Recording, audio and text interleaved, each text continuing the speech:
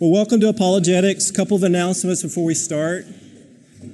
One is, I guess the big announcement is that Sunday night service is tonight. So we start at 5:30. So we'll have time for, here's some ministry updates, some prayer requests from that, and then a short devotion. So I really encourage, if you haven't come to the Sunday night or Sunday evening service, then I really would encourage you to come be a part of that. Well, we are slowly kind of wrapping up the seminar. I hope that you've enjoyed this class as much as Scott and I have enjoyed teaching this class. It's been enjoyable to prep for this and to kind of anticipate maybe some questions that you might have too. Once again, I want to remind you a couple things before we do the handouts or the giveaways. Because I've had this question asked a lot. Well, what, you haven't talked about this, or what about this? And those are great questions. I'm super impressed with the amount of kind of background knowledge a lot of you have, and your not just desire to want to do apologetics, but actually you're reading. So a lot of you've done a lot of reading. It's super impressive. But as you well know, and if you studied apologetics or you haven't, this is a massive overview. Okay, there's no way in the world to get all this in 6 weeks. There's just no way. I teach a semblance of this course at the place where I work, and we spend a whole semester on what would be condensed in these 6 weeks. We spread that out over a whole semester. So even in that's cutting it a bit close as well. So just to reassure you that we want to encourage you to read.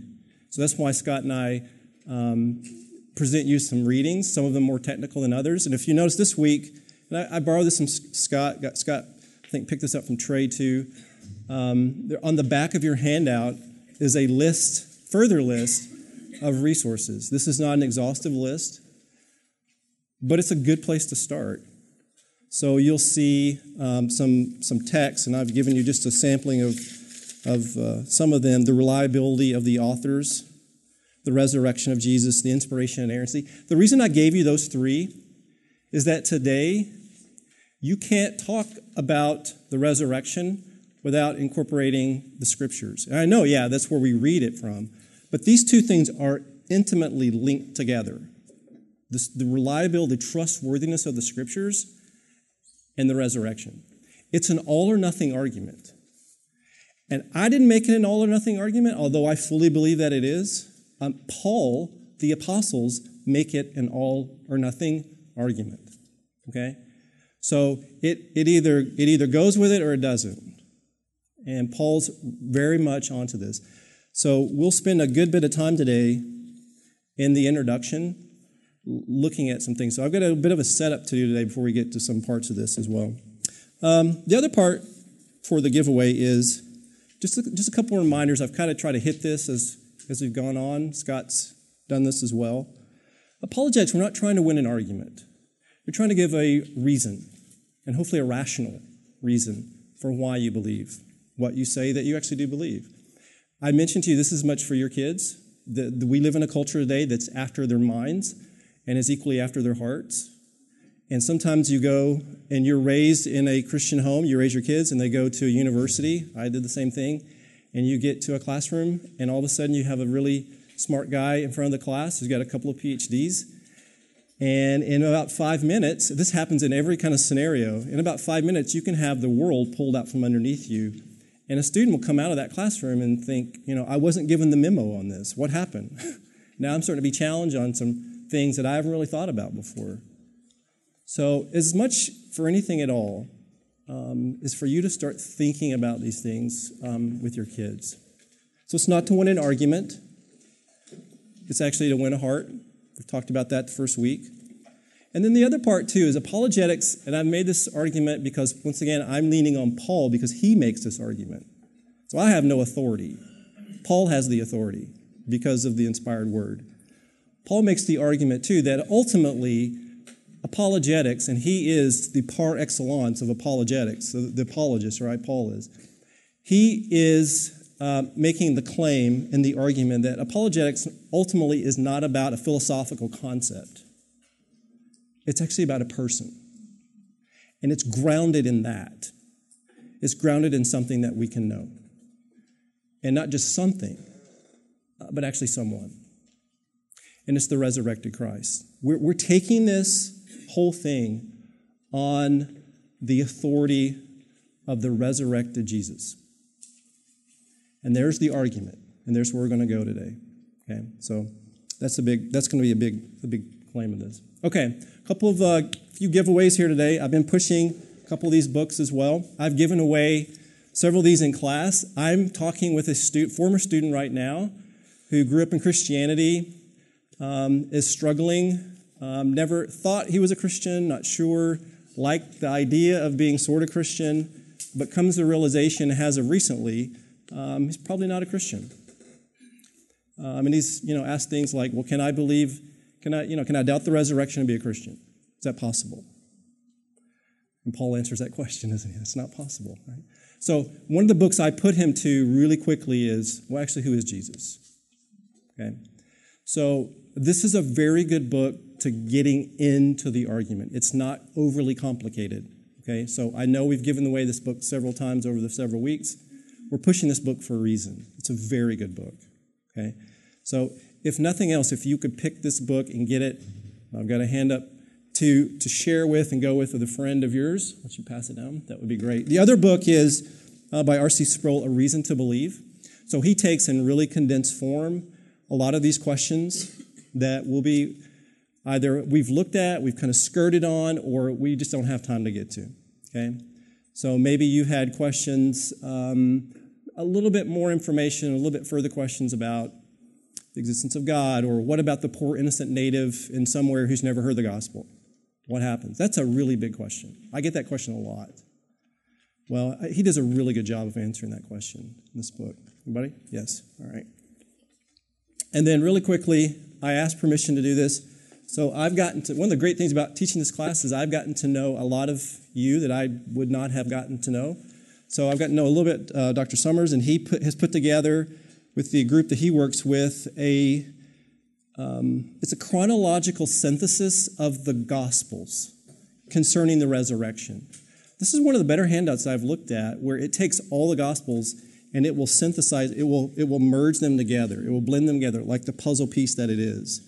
And it goes through the opening scene of the garden, guarding the tomb, and it'll give a timeline. I told him this morning I was interested in seeing how they work through the timeline, which always brings up not always, it brings up some questions sometimes. So if you'd like a copy, I have 2 of these. I've asked permission. He said yes. So this would be a very worthwhile thing to kind of work through. All right. Well, I think that's it. Let's get started. We got a lot of stuff, short time. Let's get going. So overview for a second. So we've looked at some things up to this point in this apologetics class. Some things that we've looked at is the existence of God. And that was one of the larger arguments. As a matter of fact, if I could get you to write this down on your notes, I would suggest you write this down to think about this, that apologetics really is, if you get these 2 things down, if you can look at them, you can think through them, you will be a very good apologist. Okay? So here are the 2 things.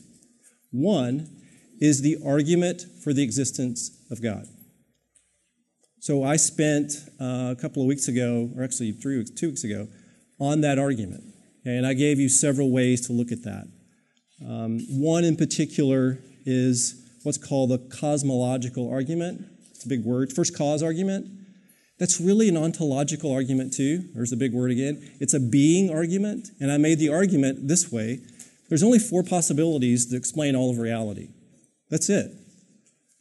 Everything else is subsumed underneath these 4 possibilities.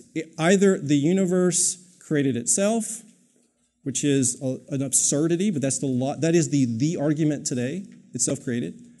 It's all an illusion, which we talked, that can't be. You're here. If you're not sure if you're here, then see me after class. Once again, we'll work on that one. The universe is eternal, and I told you that even science itself doesn't believe that to be the case. We have the leading minds of the 20th century who know that's not the case. It's not eternal. So we're really left with one other possibility, that there is a self-existent eternal being.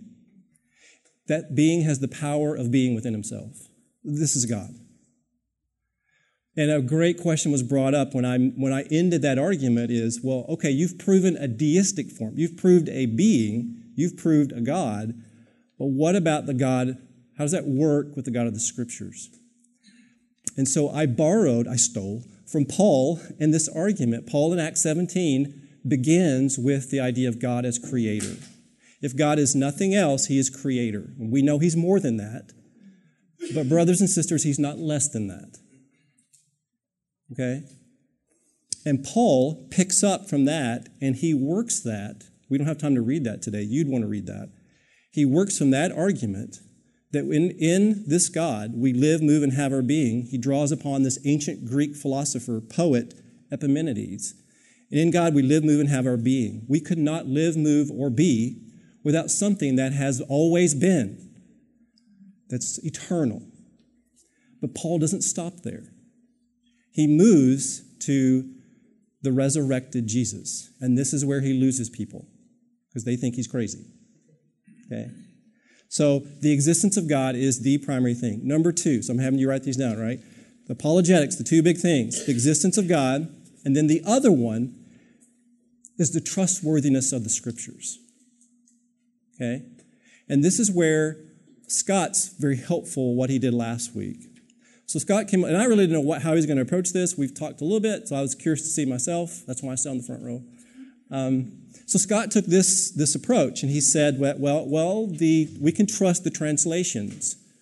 We have a lot of different translations, and the reason is that there are different ways to word the original Greek, but we're very sure what the Greek says. So there's the translation. He talked about the transmission. We don't have the original documents. Can we be really sure of that? If we don't have the originals, this is a hang-up for students sometimes. You're telling me you don't have the originals? Probably not. Maybe. But maybe not. Well, then how in the world can we know? And then Scott goes through, kind of in condensed form, well, we know because we've got a lot of copies of this, meticulous copies of this. We have more copies of the New Testament. We have more surety that there was a person historically named Jesus than we do of Plato and his writings, of Homer. I teach Homer. We assume, although yes, there's some doubts of whether he really wrote these things or not, but nonetheless, there was at least someone who subsumed the idea or assumed the idea that historically there was a poet who wrote these. They had to be because we have them. Okay, so Scott helped us kind of through that as well. He talked about how we got these documents. Why these 66 books? And in particular, the New Testament, why these books? How did we get them? And there is a particular verb that we'd want to consider when we talk about this, because sometimes in church, when we talk about these things and church history gets pulled into this, sometimes the argument is that a bunch of guys sat around a room, 5th century, spread the books out, and then they just kind of willy-nilly picked the books. They chose the books that they wanted to include in the canon. And ladies and gentlemen, historically, that is not true. We know that. How do we know that? Well, we know the fact that they weren't chosen, they were recognized. So what's the difference? Well, the fact that early on in the church, we see them already recognizing the difference between Scripture and something that would fall outside the bounds of that. And that's why in archaeology, this finding that Scott mentioned last time is so important. It's called the Muratorian Fragment. And it lists most, not all, but most of the books of the New Testament that were being recognized. Now, why is it called Muratorium? It's because of the archaeologists who found it. Okay? It was a tremendous find. And if you ever want to kind of see this further, go online, Google this, and you can actually see pictures of the document itself. So the introduction. That's the setup to get to this. Now, I'm going to spend a little bit of time on this introduction, I got to tell you. So it's one thing to say this. It's one thing to say, okay, we've got documents. We can translate them. We know the transmission. We know that the apostles are the ones that either wrote the books or recognized those books that were considered in this. But here comes a question. And I get this question a lot from students. So maybe you've thought about this question too. Well, okay, the Bible claims to be the Word of God, doesn't it? This is the student, Sue's asked me this question. I said, yes, it does. So we go through that process. It's one thing if the Bible doesn't claim to be the Word of God, but it does. And that elevates the argument. But what about other books? What about the book of Quran, the Quran? Does it claim to be the Word of God? Yes, it does. Well, what about the Book of Mormon? Maybe a more contemporary view of that. Doesn't it claim to be the Word of God? And ladies and gentlemen, the answer to that is yes, it does.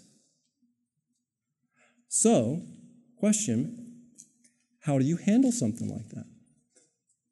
So I've heard different people make different arguments to this, Christian people who are believers in the Scriptures, and they'll say, well, I believe the Bible is the Word of God because it says it is. And I'll say, okay, I believe that too. But if my only basis for that is because it says that, then does that not mean that I have to accept other books who make that same claim? What we're after here is more than it says it. Do I believe it? Yes, absolutely I do. Is it inspired? Yes. The question comes is, how do we, as making an apology, an apologetic, make that claim? Now, I know that some of you subscribe to presuppositionalism, okay? And I know you have a particular way that you would argue this particular point. It may differ the way I'm going to present it today. I get that. I totally do. And there are different ways to make this argument. So I just want to set you at ease with that too. I understand that. I totally get that. But a good place to start in this argument is this. I'll direct you to the handout. This is an introduction. So what about these other books? How can we move this argument that we're not stuck in some kind of vicious circle? So the Bible's the Word of God. The Bible's the Word of God because it says it's the Word of God. Therefore, the Bible's the Word of God. And while we in this room believe that to be absolutely the case and true and defend that, someone who is not a believer is perhaps going to be a bit skeptical with that circular argument. What we want to try to do, once again, not trying to win an argument, but to go back to what Peter says, is to give a reason. And one of the best places, I think, to start to that is, if you look at this handout, is to make the assertion that the Bible, number one in this handout, is historically reliable. That these documents, and Scott's started this process already, that these, at least if nothing else, they are historically reliable documents. They're talking about things and people who existed in time and space. That we can trust the Scriptures, at least from that, if nothing else, if you're talking to someone, from that basis. There is a famous archaeologist named William Foxwell Albright. And Albright, by the way, just to set a context of who he is, Albright was to archaeology what Einstein was to physics. That's how important he was in this field of this science of archaeology. Albright makes the argument that this person in ancient history is actually the best ancient historian that he's ever run across. Any guesses who that might be? Say it again. Josephus? Anybody else? Yes, it's Luke. Just from a historical perspective, there are people who are not believers in any sense of the imagination who would affirm that Luke is a prime example of a accurate and effective ancient historian that wrote and told about certain events that took place. Now, I'm for just the sake of this argument a little bit today, really quickly, just looking at the New Testament documents. Okay, so we have a historically reliable documents that talk about a person named Jesus. I realize that people that are around today that believe that there was no person named Jesus. Well, that was an argument that was made at the end of the 19th century, mostly by some Dutch scholars. But today, part and parcel, most people today, secular scholars, secular historians, believe there really was a person named Jesus in history. So there's our start point. So we can't stay there, though. So people are like, okay, there's a real book, there's told about a real person, But how do you get to the fact, why this book? Number 2, this book tells about a person named Jesus. Matter of fact, it's an authoritative Jesus who teaches. And he's not just teaching about anything. He's teaching that he is a messenger, a unique messenger sent from God. As a matter of fact, he moves beyond that. He says that he is God himself. He is God. This is really interesting, this argument, in light of the fact of what we're going through right now. Brad's preaching through this in Mark, because this is the argument. In fact, this sermon today, pay really close attention to what Brad preaches through in this sermon today about how the Pharisees will accuse Jesus of being of the devil because of the stuff that he's done. And Jesus gives them a really quick parable about that. If you've read that passage, you know where that's headed, right? This is an authoritative Jesus. But hasn't there been people who've been authoritative that claim to be God? Well, of course they have. But what's unique about this authoritative Jesus is this, that he's a miracle worker. Now, you stop here and say, oh, okay, now hang on.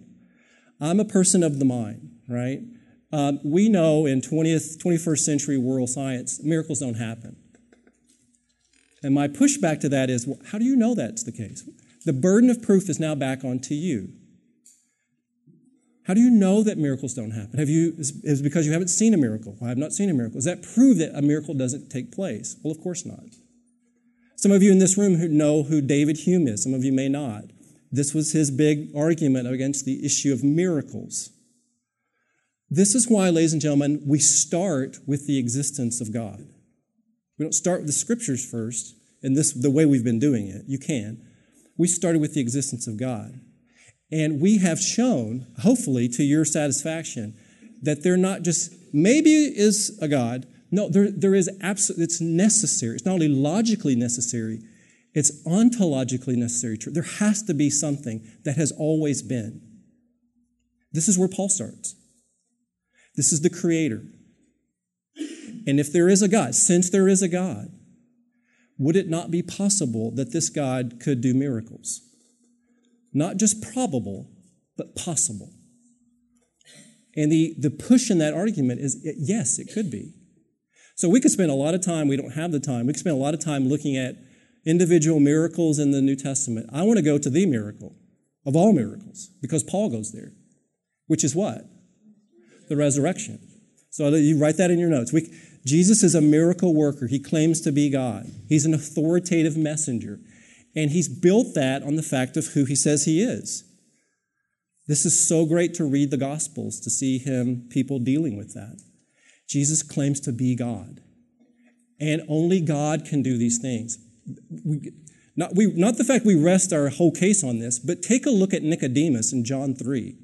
Nicodemus makes a very lucid, logical assertion. And he says about Jesus, to Jesus, we know what? What does Nicodemus say to Jesus? We know that you're a messenger sent from God because, he gives a reason, because you couldn't do these things otherwise. And the epicenter of all that, this is the question of Christianity, is the resurrection. So number 3, we have an authoritative Jesus. By the way, he's not just a miracle worker.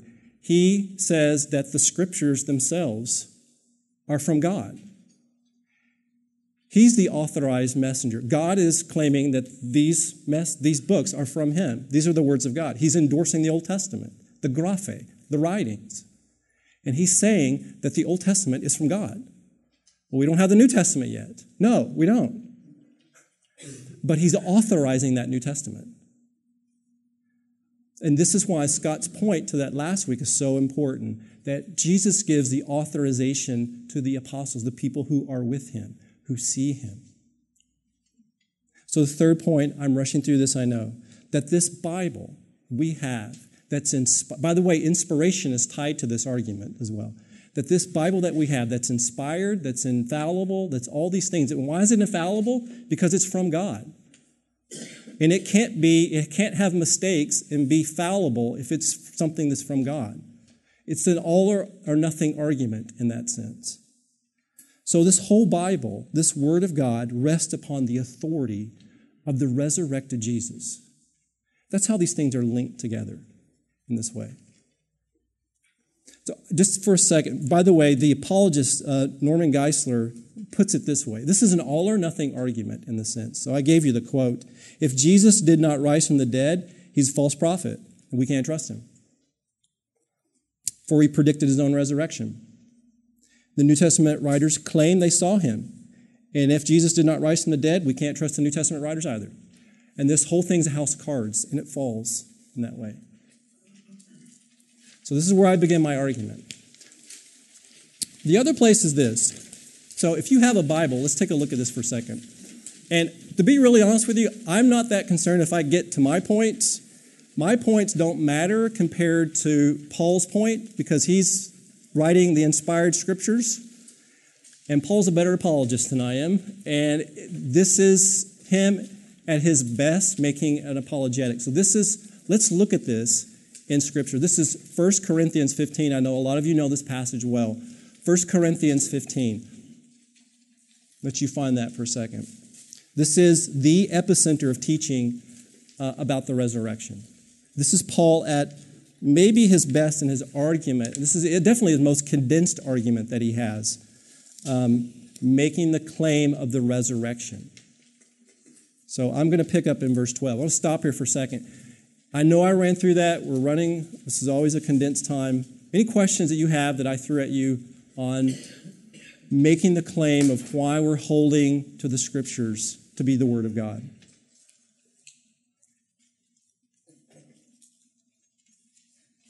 Does that argument make sense? I know it's going to bring up a lot of other questions. Please email me these, okay? By the way, my name's not Christ. I don't know if you saw the back. I didn't do that. So it's Chris, right? But please email me if you have some questions on that. It does? Okay, good. Because some of them said Christ, and that was a bit heretical and disconcerting. This is 1 Corinthians 15. And I want to slow down here on this. Once again, I don't care about my points. Paul makes this point really well, okay? And particularly how he argues this point, okay? So once again, I know you have people in your life who are not believers and say, okay, you're trying to prove to me something that's in the Scriptures. Yeah, we get that, right? But we've already revert back to argument in the first section of this, right? Have them say, okay, just as a historical document, writing in history and time.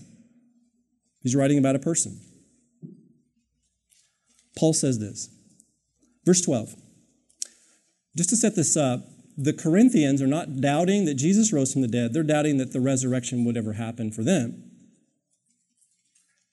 Paul, this is so good. Paul takes up their argument. And in verse 12, he says, now if Christ is proclaimed as raised from the dead, well, how can some of you say that there's no resurrection from the dead? Verse 13, if there's no resurrection from the dead, then not even Christ has been raised.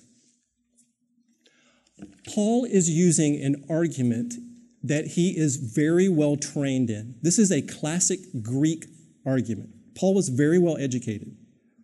And Paul's using what's called an ad hominem argument. Now, there's two varieties of this. An ad hominem argument can be what's called a fallacy, where you can attack somebody. Like if we're arguing about something and I'm not sure that I can hold my argument, I might call, if Matt and I were arguing, I might say, well, Matt, you're ugly, so I don't believe you. Well, Matt's not ugly. But that would be a fallacious form. That's a fallacy, right? How he looks has nothing to do with his argument. Okay, so that's one style. Paul's not using that style because there's another half of this, which is called reducing an argument to an absurdity. So if Matt and I were debating and Matt said, okay, Chris, I'll believe your argument, and then Matt takes my argument and he runs it all the way to the very end and shows you how crazy my argument is. That's what Paul's doing here. It's called, notice what he'll do here. It's called an if-then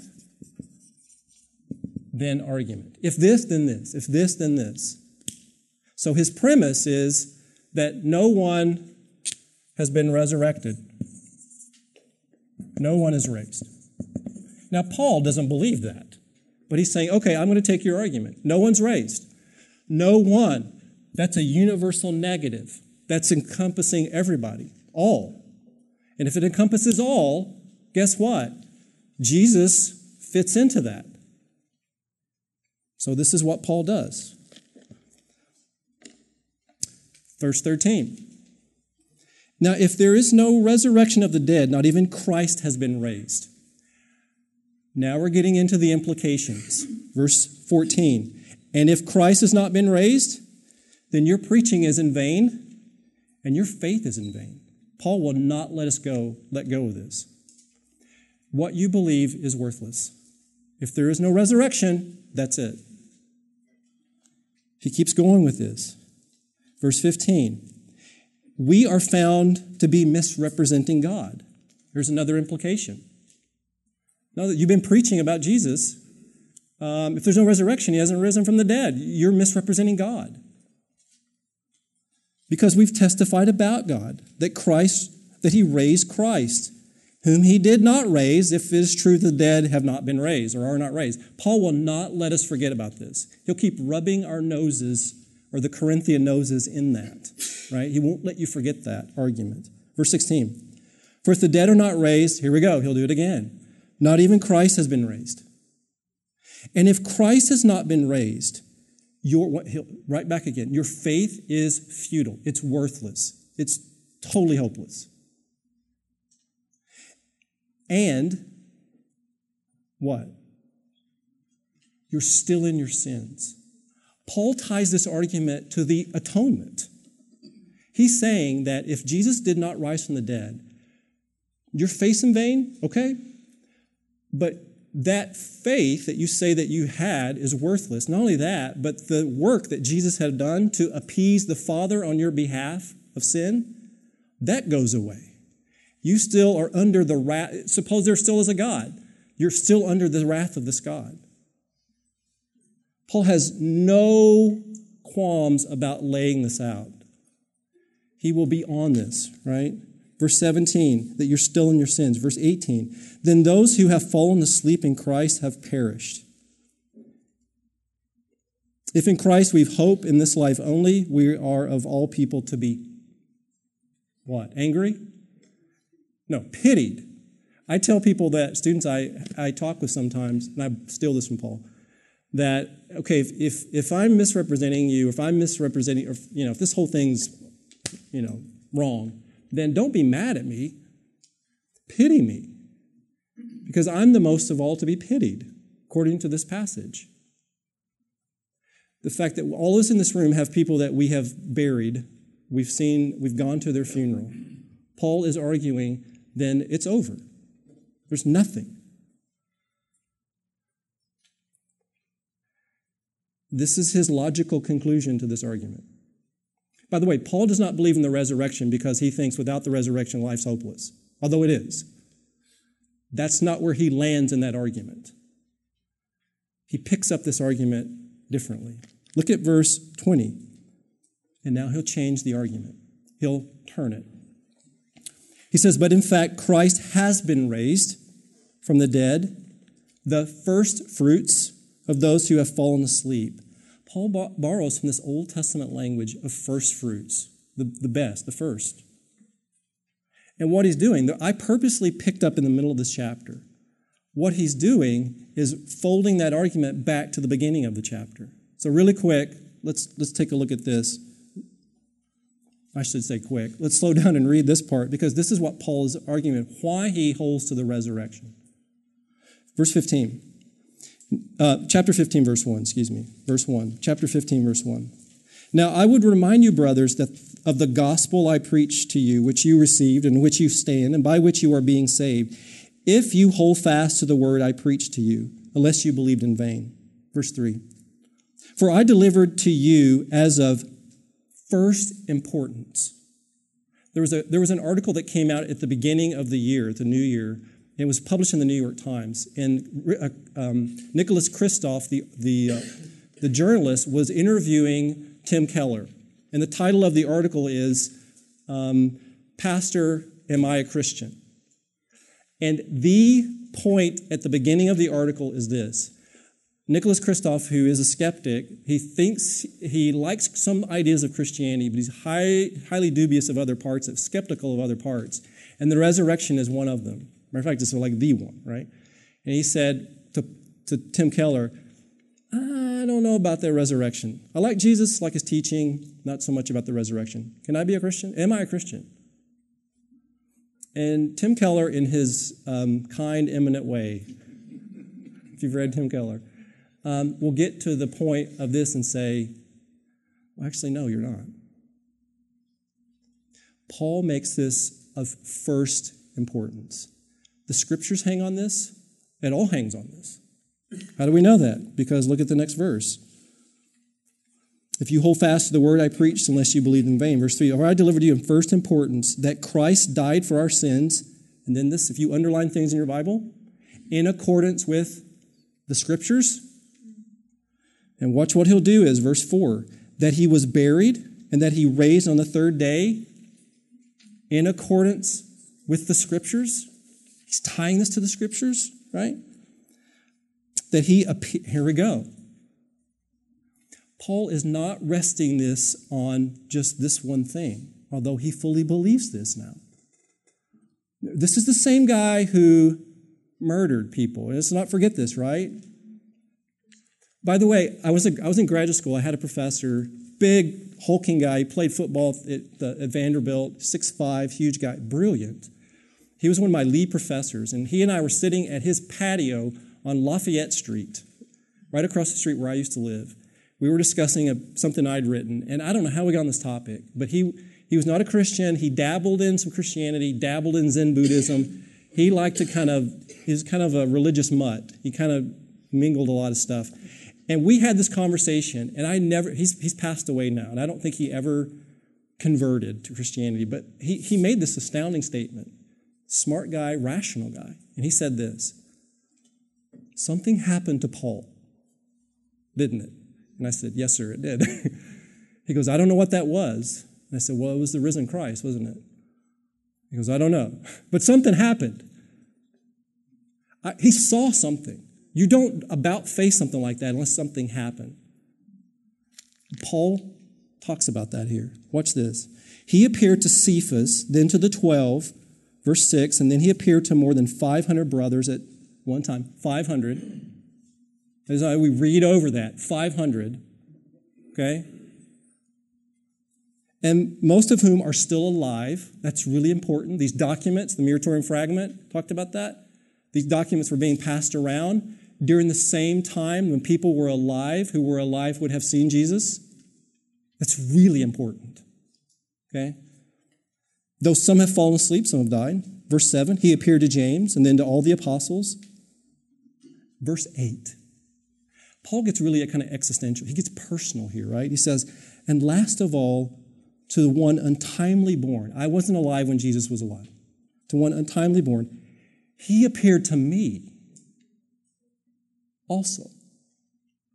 For I am least of the apostles, unworthy to be called an apostle because I persecuted the church of God. But by the grace of God, I am what I am, and by his grace toward me was not in vain. On the contrary, I worked harder than any of them. Though it was not I, for the grace of God was with me, whether it be for I or for they. So we preach, and so you believed. Paul hinges this whole thing on the resurrection. That it has to be. So, last part. So I've broken this up on this handout, the last two parts, just to kind of segue to this. Once again, Paul makes this an all or nothing claim. So why do we hold, I know I'm not hitting every question that you have, but just big picture, why do we hold the fact of the resurrection? What reason can you give? So what I've done is, just for the few minutes we have, is to take a look at two happenings, two things that we're told about in the scriptures. One is the empty tomb, and the other is the resurrection itself. By the way, if you think about it, one theologian said this, and I think he's absolutely right, that the resurrection is God's apologia. We'll see that again, let you think about that. You might even write that down and think about that one. So apologia is, right, his defense, right? That the resurrection is God's apologia. So one theologian said this. Once again, it's an all or nothing claim on that. So, part 2, the empty tomb. So I've set it up this way, just to kind of go through this. What's some alternatives to the fact that this tomb was empty? I know some of you have heard this. I'm just going to set this up maybe a little bit differently to give you, here's the alternative, what could have happened, what's been postulated, and then maybe what's wrong with that argument. Okay? So here's some things that have been given to explain the empty tomb, and then maybe some ideas of what might be wrong with that argument. So number 1, this is a very popular one, that Jesus fainted on the cross and that he didn't really die. This is called the swoon theory. Some of you are pretty familiar with, I'm sure. The swoon theory. So let me run through this a bit on a couple of grounds. Why this is perhaps a false or the error in thinking. So without getting too graphic here, let's look at what happened before Jesus was crucified. Okay? Just a reminder, the Romans were very good at a lot of things, and probably one of the best things they were the best at was killing people. They had capital punishment down to they even knew the number of lashes that you could hit somebody. They could take you up to the point of death. They knew the number. And what they did to Jesus is they took him. He is deprived of sleep. He's dehydrated. And they take him and they strip him down. And they beat him mercilessly. They have no mercy with him. They have a whip, and you know this example, right? They have small pieces of bone and other shrapnel tied to the end of these leather straps, and they run it over his body. They pulverize his back. And they take him to the point where he's almost dead. They take in mockery, they take thorns, they weave them, they put them on his head, they press them down, they make him carry a beam, and they did crucifixion because it was a display. It was the ultimate way to say, hey, if you break the law, this could happen to you, and you don't want that happening to you. And they make him carry this beam. At one point, he falls. He gets help carrying the beam. That's just before the cross. He gets on the cross. They nail him, probably in his wrists, definitely in his feet. And one of the things about the cross is that if you don't die of dehydration, shock, blood loss, you asphyxiate. And that means that you can't breathe. And so one of the things is because it presses on your diaphragm, and you have to pull yourself up back and forth till eventually you can't do it anymore. You become so weak. And Jesus has to do this to get a breath. This is on the cross. The Romans are also good, once again, at knowing who's dead. Not just killing you, they know who's dead. That's why if you read in the gospel accounts, after a while, they'll break your legs. Well, why do they break your legs? Because you can't push up anymore.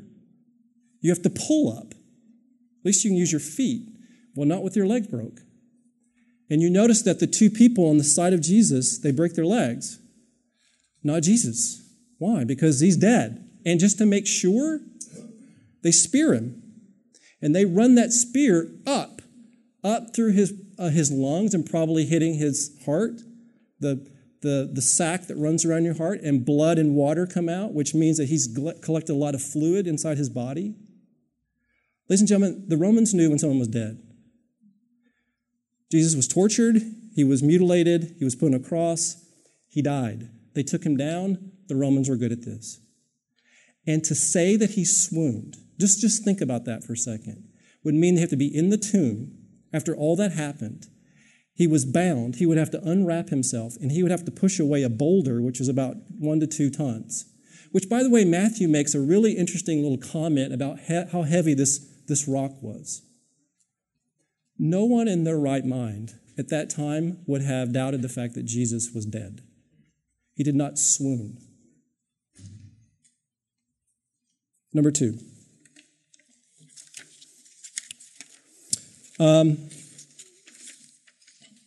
That the disciples had a mass hallucination.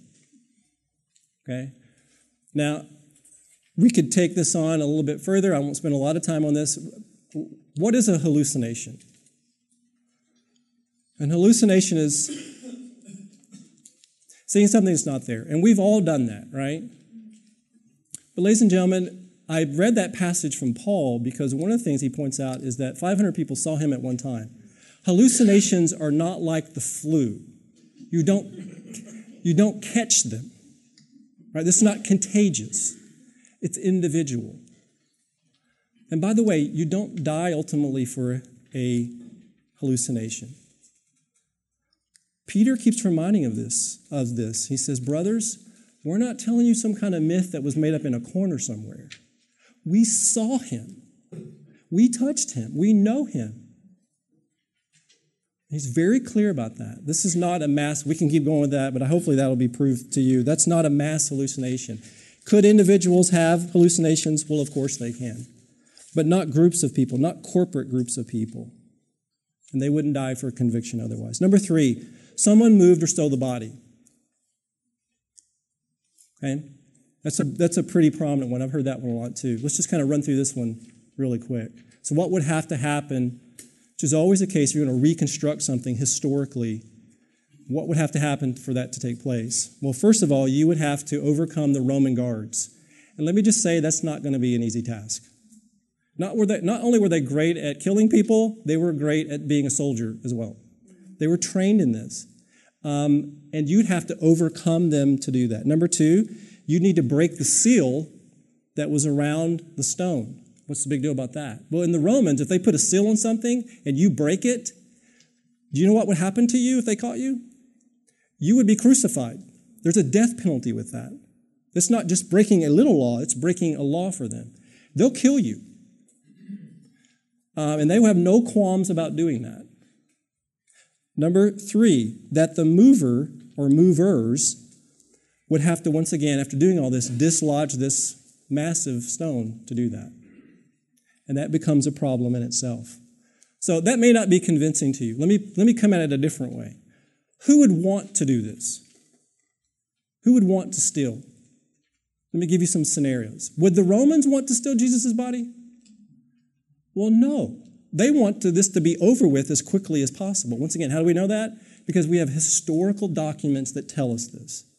They want this to be done and gone and wash their hands of it. They would not steal Jesus' body and then perpetrate this myth. That would be the furthest thing from them. Well, what about the disciples? They would have reason, right? Well, if you read these historical documents, you know that the disciples, one, weren't expecting the resurrection to happen. They were doubtful. By the way, the theological concept for a resurrection for them would be this. It would be something that would happen at the end of time, not something that would happen here. And they're highly skeptical of this whole thing. They have women, no offense if you're a lady in here, the New Testament writers have women to be the first people to discover this. In the ancient world, if you ever read ancient historical literature, that's the worst thing in the world, that you would have a woman come and give that kind of information. Why? Because on the social pecking order, ladies, you would not come in very high. You would not be trustworthy in that. I trust you, but they wouldn't.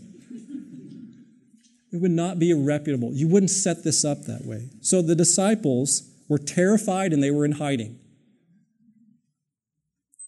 Well, what about the Jewish leaders? Well, we got 3 kind of categories here. Would they want Jesus' body stolen? No. Matter of fact, they were the ones that were glad to see Jesus to be dead to begin with. Why in the world would they want to perpetrate the fact that he had risen from the dead? That doesn't make any sense either. So that has some problems with that kind of thinking. Number 4. Some of you may have heard this, some of you may not, that Jesus organized a resurrection conspiracy, that there was a Passover plot. Sometimes it's called this. Have you ever heard of this? That Jesus orchestrated this whole thing. The whole thing. His miracles, his life, his death. So you think about this for a second. If you had to orchestrate that whole thing, like that passage that Brad preached last week and the things he's going to reference today, you would have to pick out someone in a village in Galilee who pretended to be a leper or a withered hand for their entire lives in order for Jesus to come along at the right time and the right moment to heal him. Is that possible? Oh, yeah, I guess it's possible. Is that highly improbable? It's extremely improbable. And then you've got to fake your death. Once again, revert to point one. You've got to swoon on the cross. You've got to hope that you don't die and that you can get to the tomb enough time to unwrap yourself and dislodge a boulder to fulfill Scripture. We know that's crazy. By the way, the people in the Old Testament and the New Testament, they were equally as shocked with miracles as we are today. We dumb them down sometimes. By the way, they knew that you had to have two people to have a baby. That was not a new concept for them. They knew, for example, that people don't generally rise from the dead. That's not something that would have caught them off guard as well. They understood that. They're not stupid. They knew that as well. This would be highly improbable as well. Number 5. Scott touched on this a little bit last week as well. The gospel writers can't be trusted. They created a myth about the tomb, about it being empty. Okay, the gospel writers created the myth that Jesus was resurrected. So, a couple of things about this. And here's the big one. So I keep harping on this, and I don't know how much I've made this important. I think this is really important. These documents that talk about this resurrection is written within the time of the lifetime of people who have witnessed this to take place. They would have known if this were true or not. So let me give you a silly example, okay? It's crazy, but let me give you an example. Let's say that today in the service, and this will be in your head the rest of the day, let's say in the service today that I get mad at Brad from one of the points that he's making. He's up preaching, and I was like, I can't stand this anymore. And I jump up, and I go up on stage, and I just start pounding him. Now, I wouldn't do that because he's bigger than I am, and he'd kill me, right? But let's say I did that. I just start pounding him, right? And we have to stop the service, and you have to escort me out, and I'm screaming like, I've lost my mind, right? And 5 years later, 5 years later, okay, you're still alive, hopefully.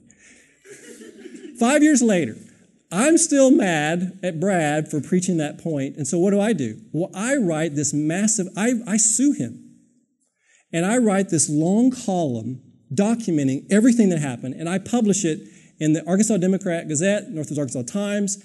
For good measure, I put it in the Baptist News Report, so everybody will know about it. And I document everything that took place for this lawsuit. It's 5 years later. The problem is I have Brad in that little script coming down from the pulpit and attacking me. And you sit there and read that and go, no, wait a second. That guy's crazy, right? He ran up on stage. I saw him do all that. So what's that got to do with the resurrection? These documents, this is why the importance of them being written within the same time frame, in the 2nd century. If this had happened a different way, I guarantee you, good grief, we've got 2,000 years of higher criticism against the Scriptures already. I guarantee you there would be things written about this. This is why it's important. So we have the very fact that these documents tell us something. Greg Gilbert, in the book we've passed out recently, says this about this idea. He says, pulling off a gigantic hoax like this kind would be very difficult, if not impossible. Why? Gilbert goes on to say, because the events of Jesus' life, death, resurrection occurred within just a few years of these written events. What this means is that some of the people who had been alive when these events occurred are still alive. And they would have known that the written accounts to be accurate or not accurate. This is why I made that first initial point of reliable historical documents about a real person. So what do we know?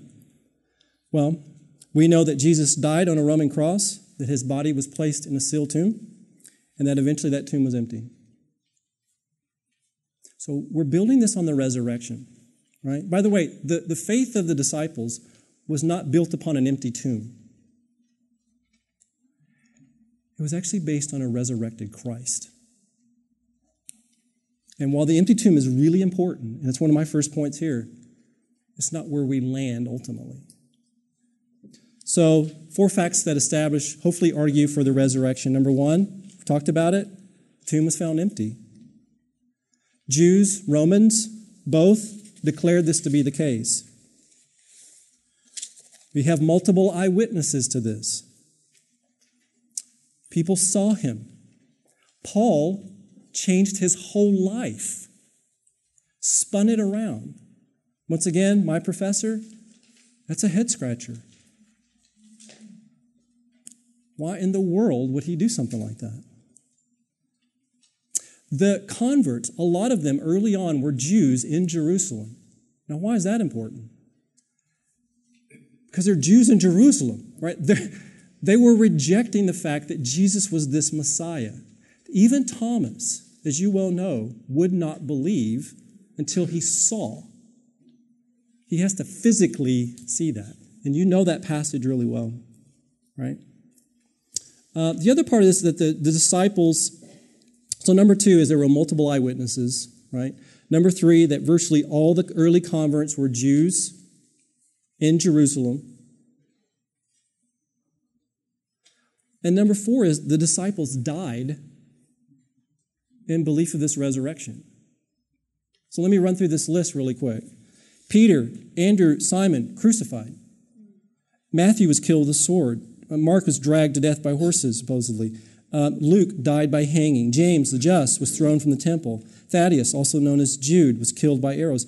Bartholomew, who's also known as Nathaniel, whipped to death. Matthias was stoned and then beheaded. All of them face agonizing deaths. Why?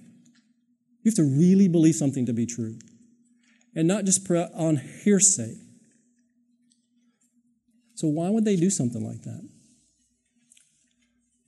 So hopefully any good argument has a counter-argument.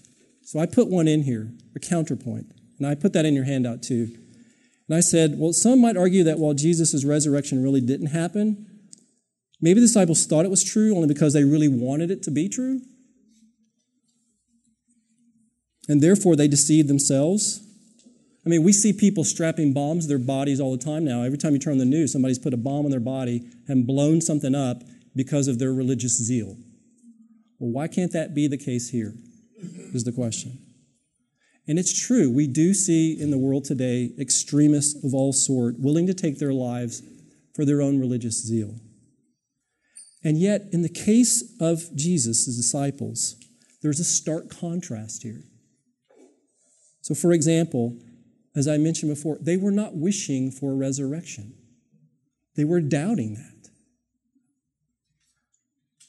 One theologian says this, that I think this is a really interesting point. The early Christians, so I'm quoting from a particular theologian, the early Christians did not invent the empty tomb and the resurrection of the risen Jesus in order to explain the faith that they already had.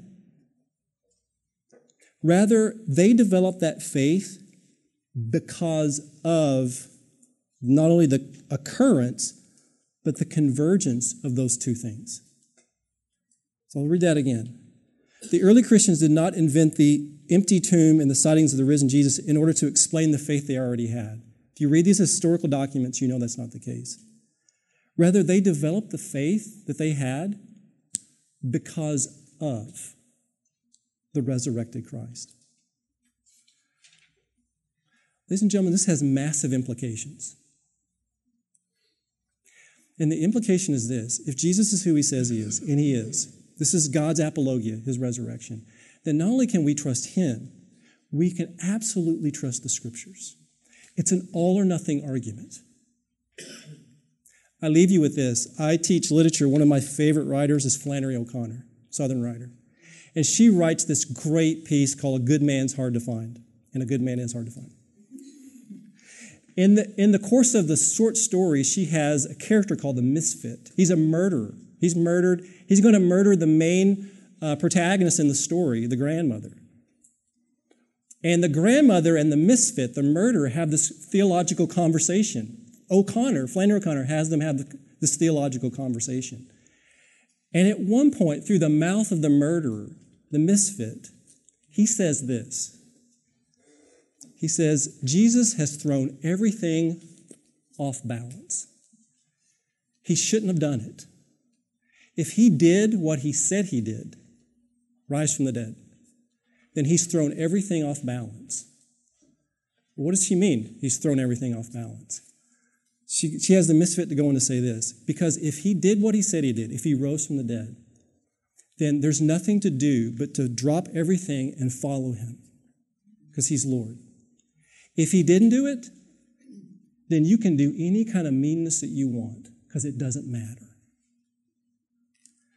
That's an all or nothing proposition that O'Connor's making. It's the same proposition that Paul's making as well. This is why we believe. In shorthand, this is why we believe. All right, next week we take on the last part of world religions, and Scott and I may do a little tag team action. So I may do part of it, and Scott do the next, and hope you come back.